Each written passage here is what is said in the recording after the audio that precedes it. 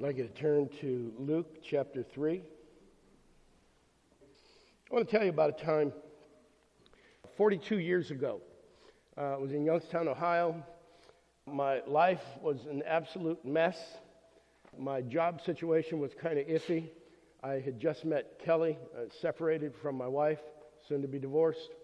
And I was visiting my folks in Ohio. And I knew there was a God. I didn't know him personally, but I knew he was up there, and I knew he was messing with my life, and that there was something going on. And I found myself on the freeway in Youngstown. The freeway in Youngstown is about 4 miles long. I mean, it's not much of a freeway. But I'd been driving up and down the freeway, and I was crying out to God, "What do you want me to do? What do you want me to do?" I knew that he wanted me to do something. I had no idea what it was. I had no idea how to find out. I was waiting for some magical thing to occur, some road sign would say, "Hey, John, do this," or something like that. And I struggled with that question. What do you want me to do? What shall I do? I think we all have that question from time to time.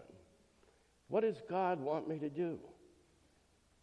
What shall I do? As a matter of fact, that's the name of our sermon today, What Shall I Do? We're in part 7 of our ongoing series in Luke, God's Love for Everyone.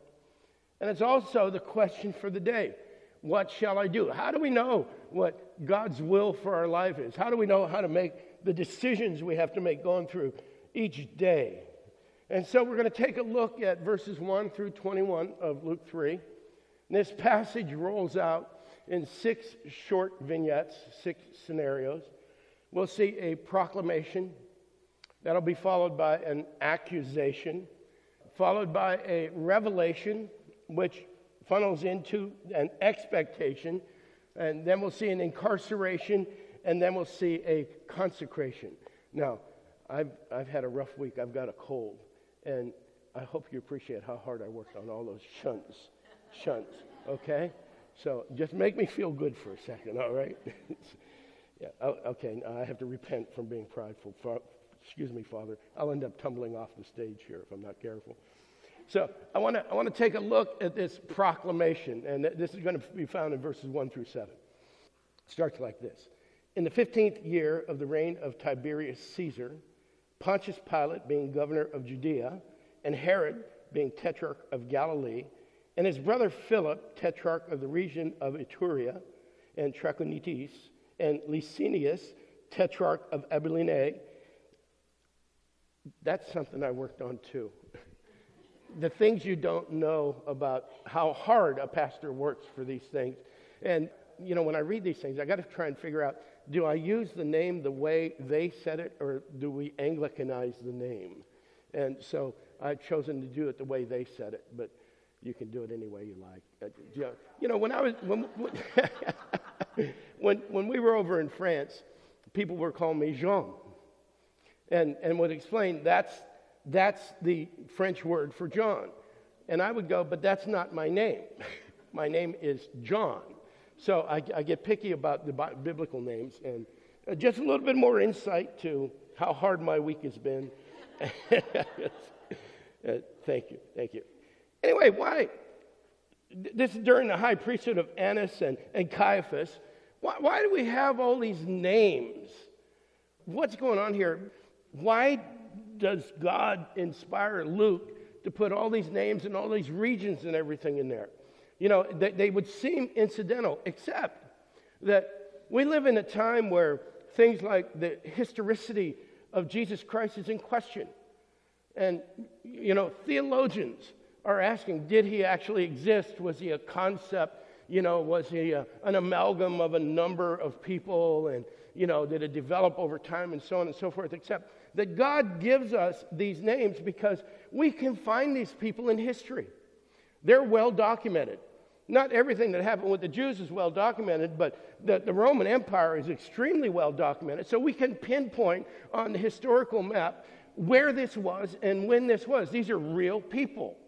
And God is saying these are real people, and the people that roll out in our scenarios here are real people as well. So God gives us a milestone that we can check this with.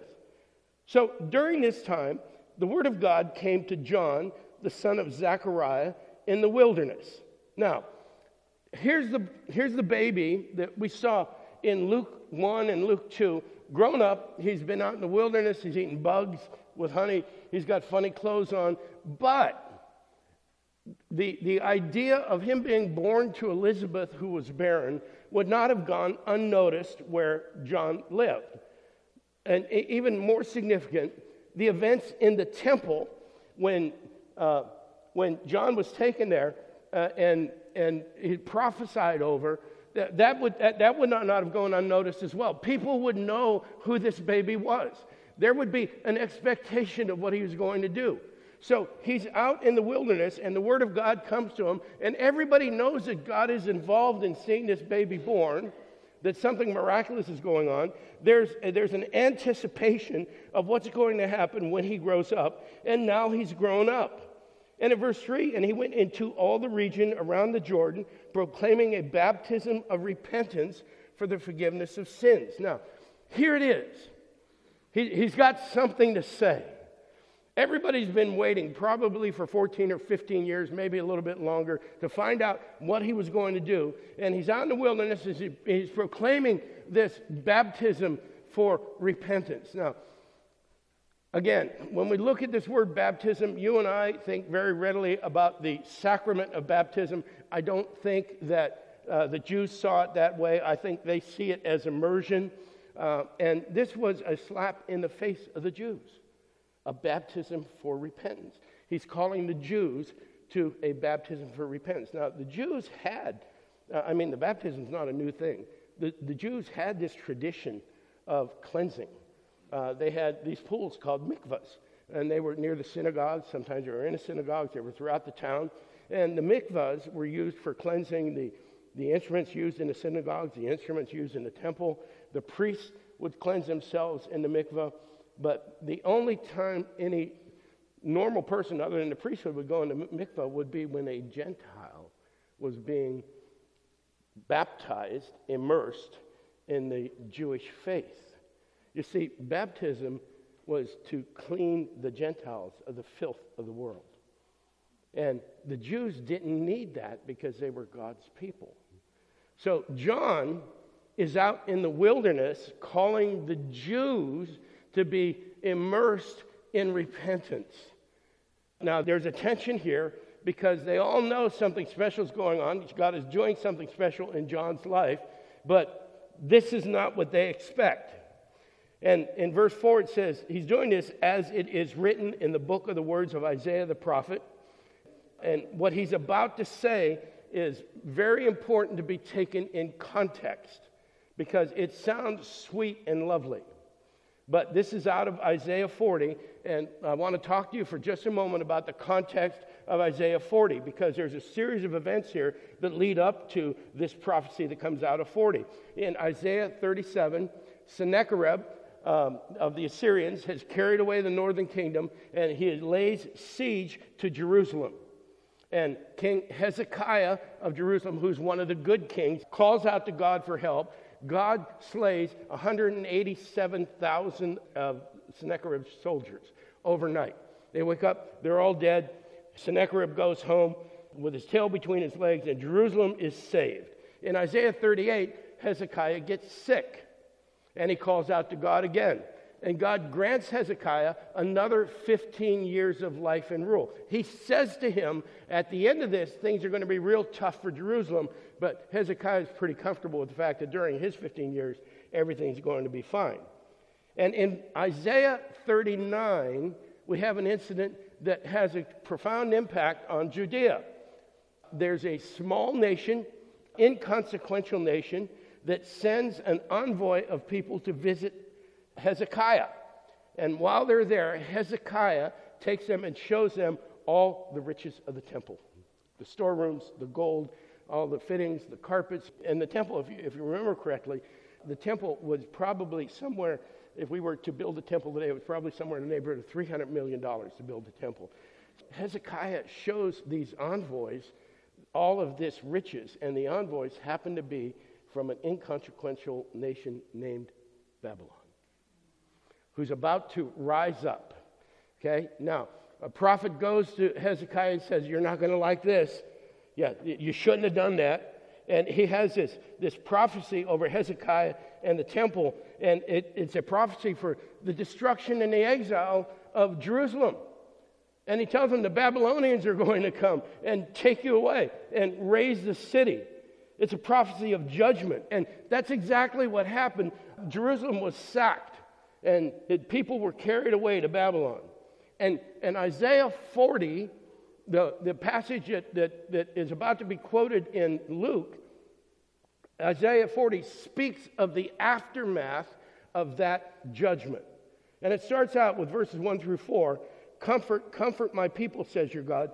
This is pretty good. But remember, it happens after the sacking of Jerusalem and the slaughter of probably somewhere around 100,000 people and being carried away into exile.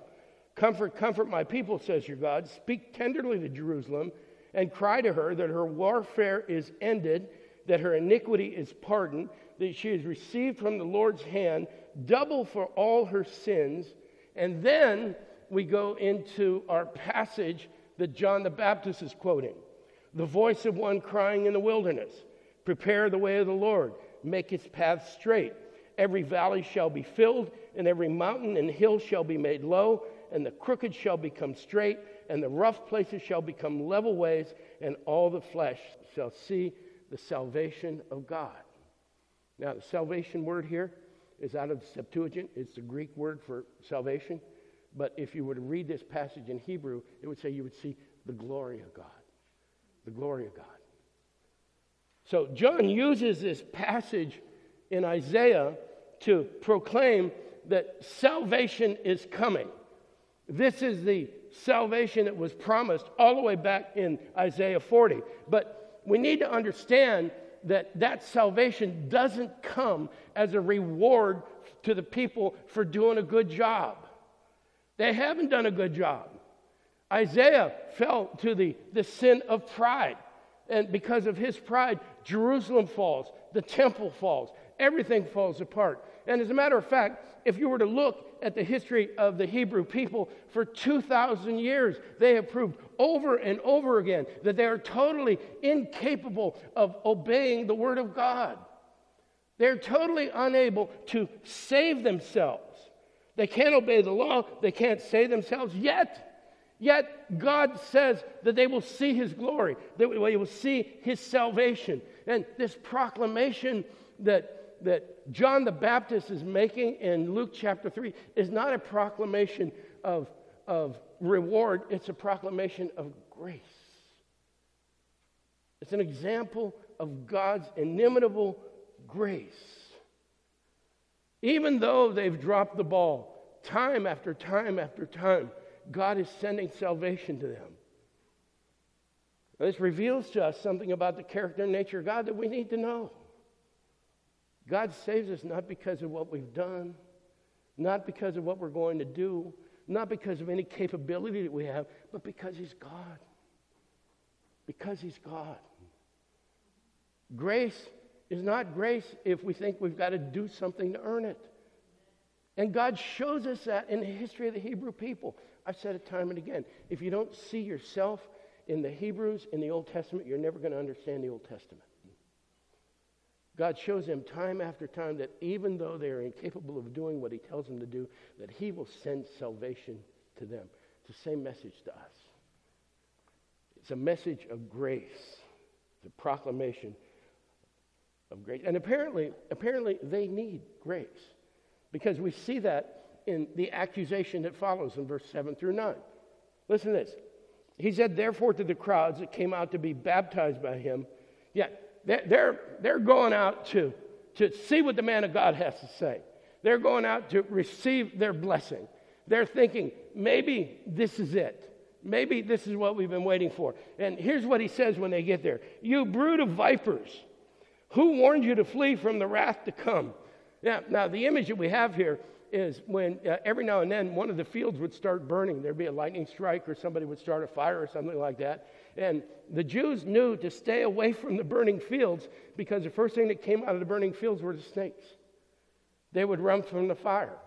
And so it was dangerous to be near a burning field. So he said, who's warned you to flee from the wrath to come? And then he says in verse 8, bear fruits in keeping with repentance. He said, look like you have repented. Make sure that your life is producing the evidence of repentance. If you have repented from your sins, there should be a change in your life.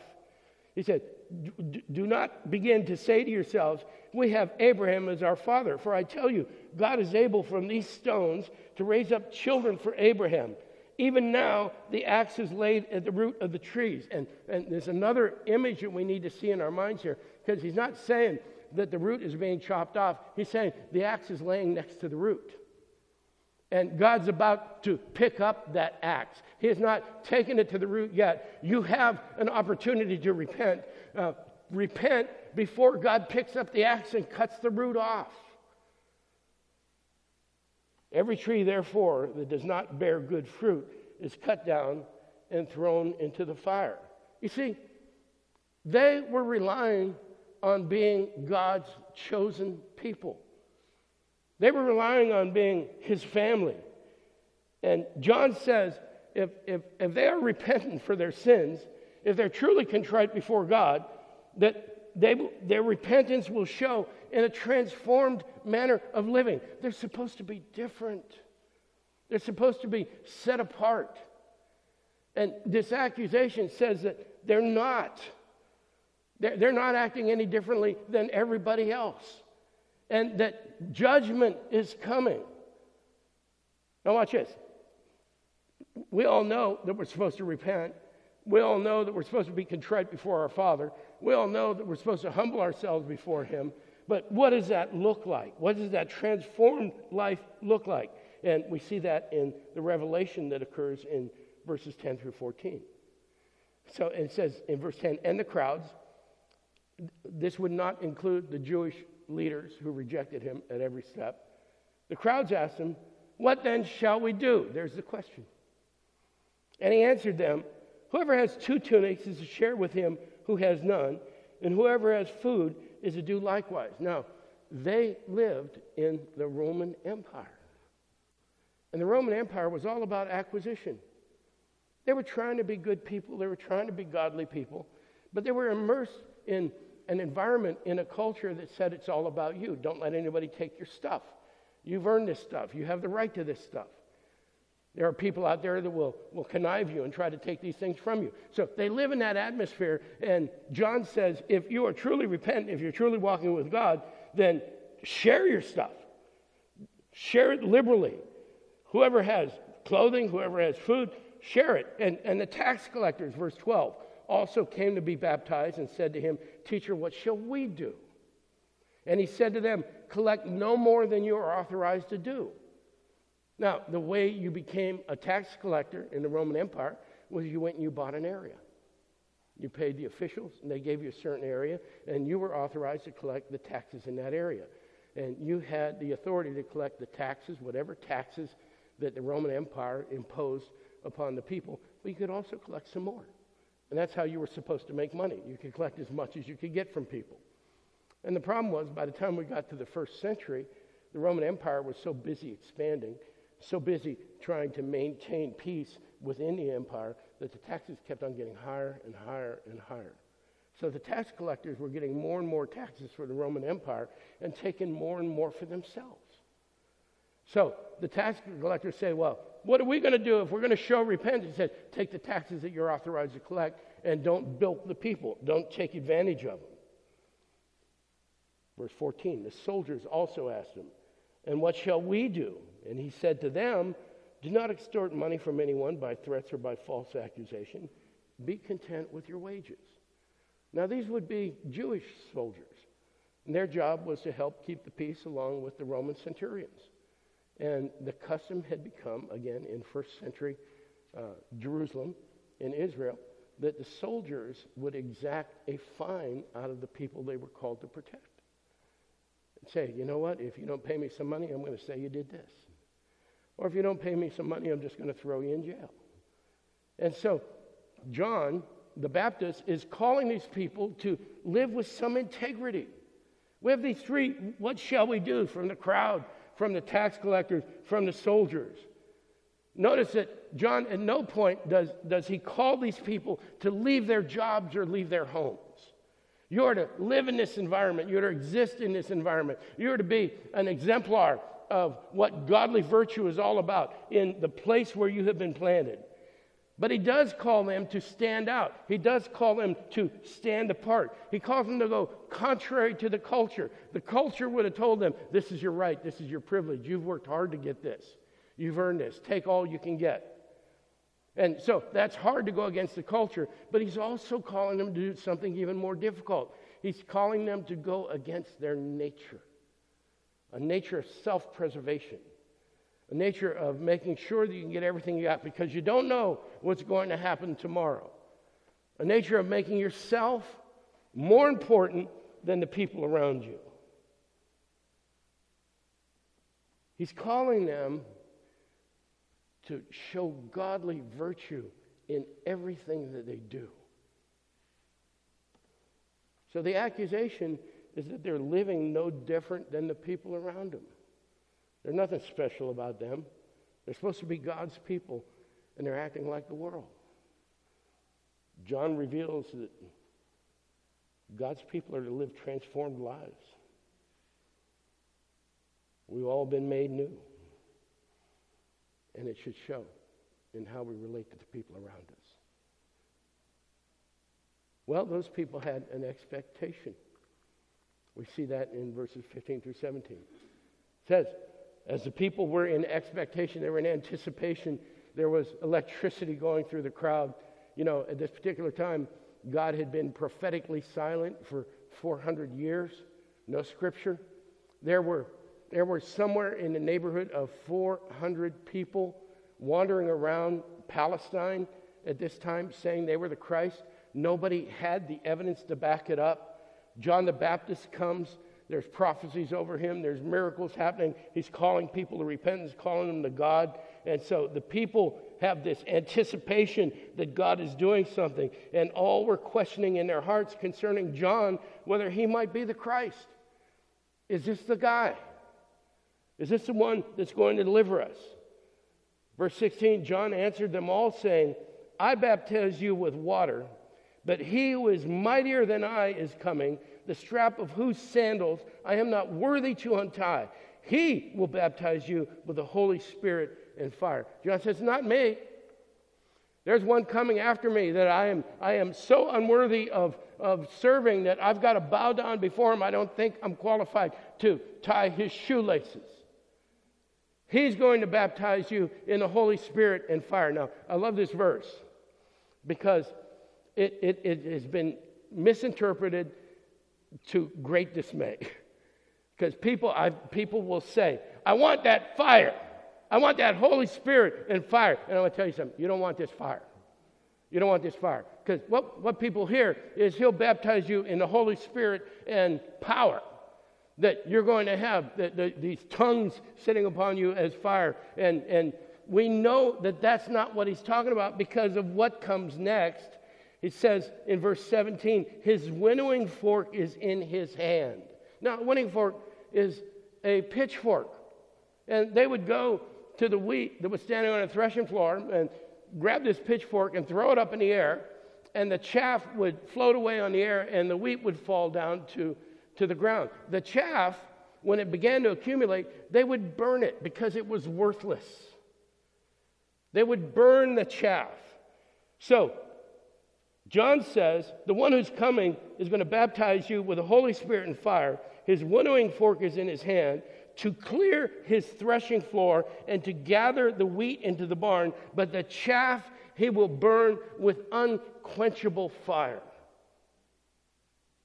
So the people are expecting a deliverer, a vindicator, and they're going to get one, but he's going to come in judgment. He's going to be the tipping point for the eternal existence of every human being that was ever created. Now, we heard about this in Malachi 4, verse 1. For behold, the day is coming, burning like an oven, when all the arrogant and evildoers will be stubble, the day that is coming shall set them ablaze, says the Lord of hosts, so that it will leave them neither root nor branch. So the fire that we're talking about here is the fire of eternal judgment. There's one who's coming who will either baptize you in the Spirit and bless you eternally, or will condemn you eternally. This doesn't compute with the Jews. This is why Jesus had such a hard time when he started his teaching. The people expect a deliverer. The one comes, but he comes in judgment. And the expectation of the Messiah, that's why they thought John might be the guy, is that he would come in the form of a man. And he did, but he did something that they never expected. He also came in the form of God. And the whole world will either live eternally with him or be condemned eternally without him. Well, John's doing his job. He's doing it faithfully. He's good at it. Crowds are coming to listen to him. What does he get in return? Incarceration, 18 through 20. So with many other exhortations, he preached good news to the people. That good job, John. Give him a pat on the shoulder. He did it. But with Herod the Tetrarch, who had been reproved by him for Herodias, his brother's wife, and for all the evil things that Herod had done, added to them all that he locked up John in prison. He put John in prison. Now, Herod had done some pretty unusual stuff. We read about it in Matthew 14, verse 3. For Herod had seized John and bound him and put him in prison for the sake of Herodias, his brother Philip's wife, because John had been saying to him, "It is not lawful for you to have her." He married his brother's wife. And though he wanted to put him to death, he feared the people because they held him to be a prophet. So the people know God's doing something. They're not quite sure what they're doing and really not meeting up to their expectations, but they know that God has sent this man to do something, and Herod is bumping heads with him. He's standing up and saying, "Herod, those things that are done in darkness are going to be brought to light. You shouldn't be doing this. You shouldn't be doing that." So Herod puts him in prison. If you follow the rest of the story, we'll have a chance to take a look at it. Herodias' daughter does a dance for Herod in front of a crowd and convinces Herod to give her whatever she asked for, and she asked for John the Baptist's head.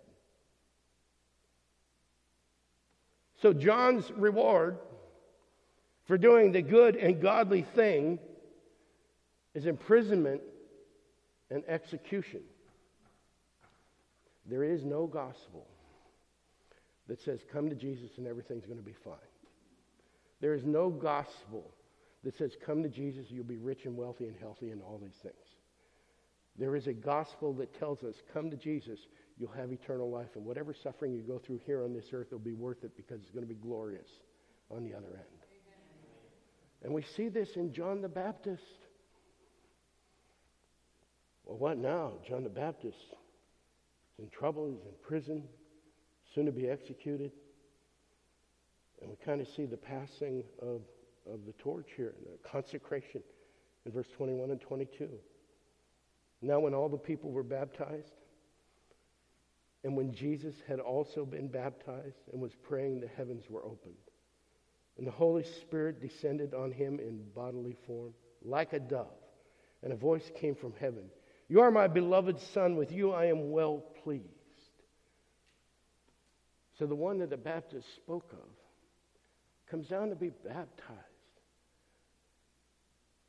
Well, wait a minute. This is a baptism of repentance. Did he come down to repent of something? I mean, we know Jesus lived a sinless life. He came down to be obedient. I'm going to give my brother Alan Burnham props here. He came to me in between services. And he said, he was obedient to more than just the command to be baptized. He was obedient to the guidelines for entering the priesthood. When Aaron was made a priest, he had to be consecrated. He had to be cleansed. They had to put him through mikvah. I never thought of that before. So Jesus is obedient to the command to be baptized and at the same time consecrated in the eyes of the Jewish people to minister in God's name. So the one who's called, the first thing we see about him is he obeys God. Baptized not because he needed to be baptized, but to put his obedience on display as an example for us. And in return for that, he's affirmed by the only affirmation he needs. Listen carefully. You know, there's this thing. The heavens open up. There are people standing all over the place. The heavens open up. There's something happening in the sky. We don't know what it is, but it had to be pretty spectacular. And the Holy Spirit descends on Jesus Christ in the form of a dove. And, you know, this is where we get the idea of the dove and the Holy Spirit thing. And then there's this voice. This is my Son in whom I am pleased. If we think about the character and nature of God and everything that happened, I mean, Jesus hasn't even ministered yet. The biggest thing we've seen so far is he was at the temple and answering questions intelligently, and everybody was impressed by that. But he's just beginning his ministry, but God is apart from time, amen? God knows everything that Jesus is going to do and how it's going to end up. And so we get our first hint that there's no problem with the cross. It's not an accident, that God approves and is pleased of everything that his Son will do. God is pleased with the cross. It's part of his plan. And what we need to learn from this, because Jesus got affirmation from nobody. I mean, when he went to the cross, he was alone. Everybody had deserted him. The only affirmation Jesus needed was the affirmation of his Father in heaven. Wow. That'll change your life. If you think you're going to get affirmation from the people around you, you're going to end up disappointed. Jesus said, here's where my affirmation comes from. Here's where yours should come from as well. The heavens open up. The Spirit descends. Jesus is consecrated to show that he's the Messiah. So we have these 6 vignettes, 6 scenarios. We have this proclamation. It's a proclamation of God's grace, not God's reward. Grace is unearned. We're unworthy of it, undeserved. It's given freely. And the people there received this accusation that they are not living transformed lives. It's not evident in and through them that there's something different about them. They weren't walking in their repentance. And just so that there was no doubt about what was expected of them, we have this revelation of what the transformed life looks like, going contrary to the culture, contrary to our own desires, contrary to our nature, portraying Christ in everything we do. And that's important because there is an expectation, and the expectation is that salvation has come. That the destiny of the whole world hinges around this one person, Jesus Christ, how they receive him. Everyone will either live with him eternally or be condemned eternally away from him. See, the expectation we have is that that will happen to everybody that we know. It will occur to everybody that we meet. They will either live with him eternally or be condemned away from him for eternity. It should build in us an anticipation for the gospel. We see that the reward could be incarceration. It could be trial. It could be trouble. Our lives may be filled with trials. It may include suffering. But all of that is temporary compared to the glory that awaits us in heaven for all eternity. And then we've seen the consecration of the Messiah. Jesus set apart and affirmed by the Father. And we're one with him. It means that we're set apart, that we're affirmed by the Father. So there could be a no more clear gospel presentation than what John just did there by the riverside. And still we struggle with, what shall I do? And we do. This is a great congregation. And I know that as a group, we sweat the details. What would God have me do? And I love that. I love that about the folks that we get to worship with. But I want you to think about this, because we struggle with things like, does God want me to buy the red car or the blue car? God want me to buy this house or that house? Live here or live here? Now, this is going to surprise some of you coming from me, but God has given us free will. Nobody's smiling. He has. He's given us latitude on these things. And I'll tell you something. I think God will allow you to make the decision whether or not you want a red car or a blue car, and bless you in it, as long as God is involved in the process. The important thing is whether or not we're walking in repentance, whether or not we're living a lifestyle that shows that we're something different than the rest of the world. And I think if we're pursuing God, if He's our highest goal, if He's our heart's fondest desire, then God will let you buy whatever color car you want. He'll let you live in whatever city you want, as long as you're living there for His glory. As long as you're living there in a manner that is worthy of your calling. We have latitude in these things. And all the things that we're talking about here are secondary. They're secondary to whether or not we are being the witness and the testimony of God's grace and mercy that we're called to be. It is our primary calling. If we're doing that, then everything else falls into place. God will bless us. 42 years ago, I didn't know that. I'm not sure I know it now. I have a tendency to sweat the details myself. But I want to fall back on the affirmation of the Father, who, if I'm doing what I'm called to do, when I lay my head down for the last time, will say, well done, my good and faithful servant. May you have that same blessing. Let's pray. Father, we give you thanks. We give you thanks, Father, that you've given us your Spirit to help us walk these things out. We give you thanks, Father, for the ministry of John the Baptist, Lord, that shows us that we should be careful not to be disappointed in anything that may happen, Lord, because we have the guarantee of a home with you in the end. Father, may that message flow from us, that we will live eternally with Christ or be condemned eternally without Him. May it be on our lips and in our hearts. May it be reflected in the way we live. We pray this in Jesus' name.